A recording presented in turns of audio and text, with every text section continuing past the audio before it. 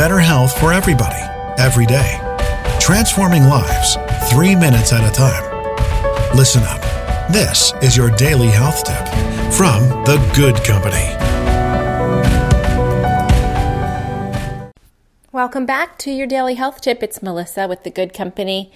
And today I want to talk to you about something that is in my wellness toolkit that I think you would actually really, really love. And it is called the Keys. It is a Turkish hand mat that you use for exfoliating your skin. It's a simple off-white, slightly rough fabric with a little string at the end that makes you able to tie it up somewhere to let it dry after you use it. For some reason, guys, I don't know why, but it really does the best job. For me, it's better than a dry brush. It's better than a washcloth. It's better than a scrub brush.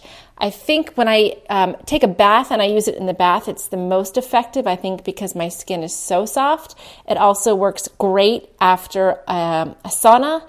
You could also just use it in the shower, and that's where I keep mine for the most part. A couple bucks, you can get them on Amazon. I will leave a link in the show notes. Thanks, Nicole, for introducing me to this probably 3 years ago.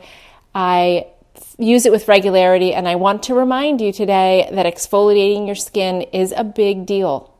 We need to keep our skin healthy and supple. Using a moisturizer like a natural coconut oil after we've done an exfoliation is a great idea to rehydrate your skin.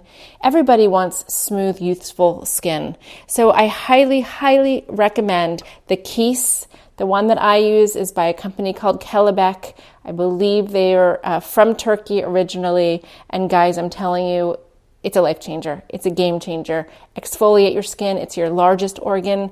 A couple minutes to take care of yourself. It's, again, just another self-care ritual that once you see it hanging in your shower, you won't even really have to think about it. You'll just start using it with regularity. And I promise you'll notice less flaky skin, smoother skin, maybe even a little less cellulite. So give it a try, the Keys.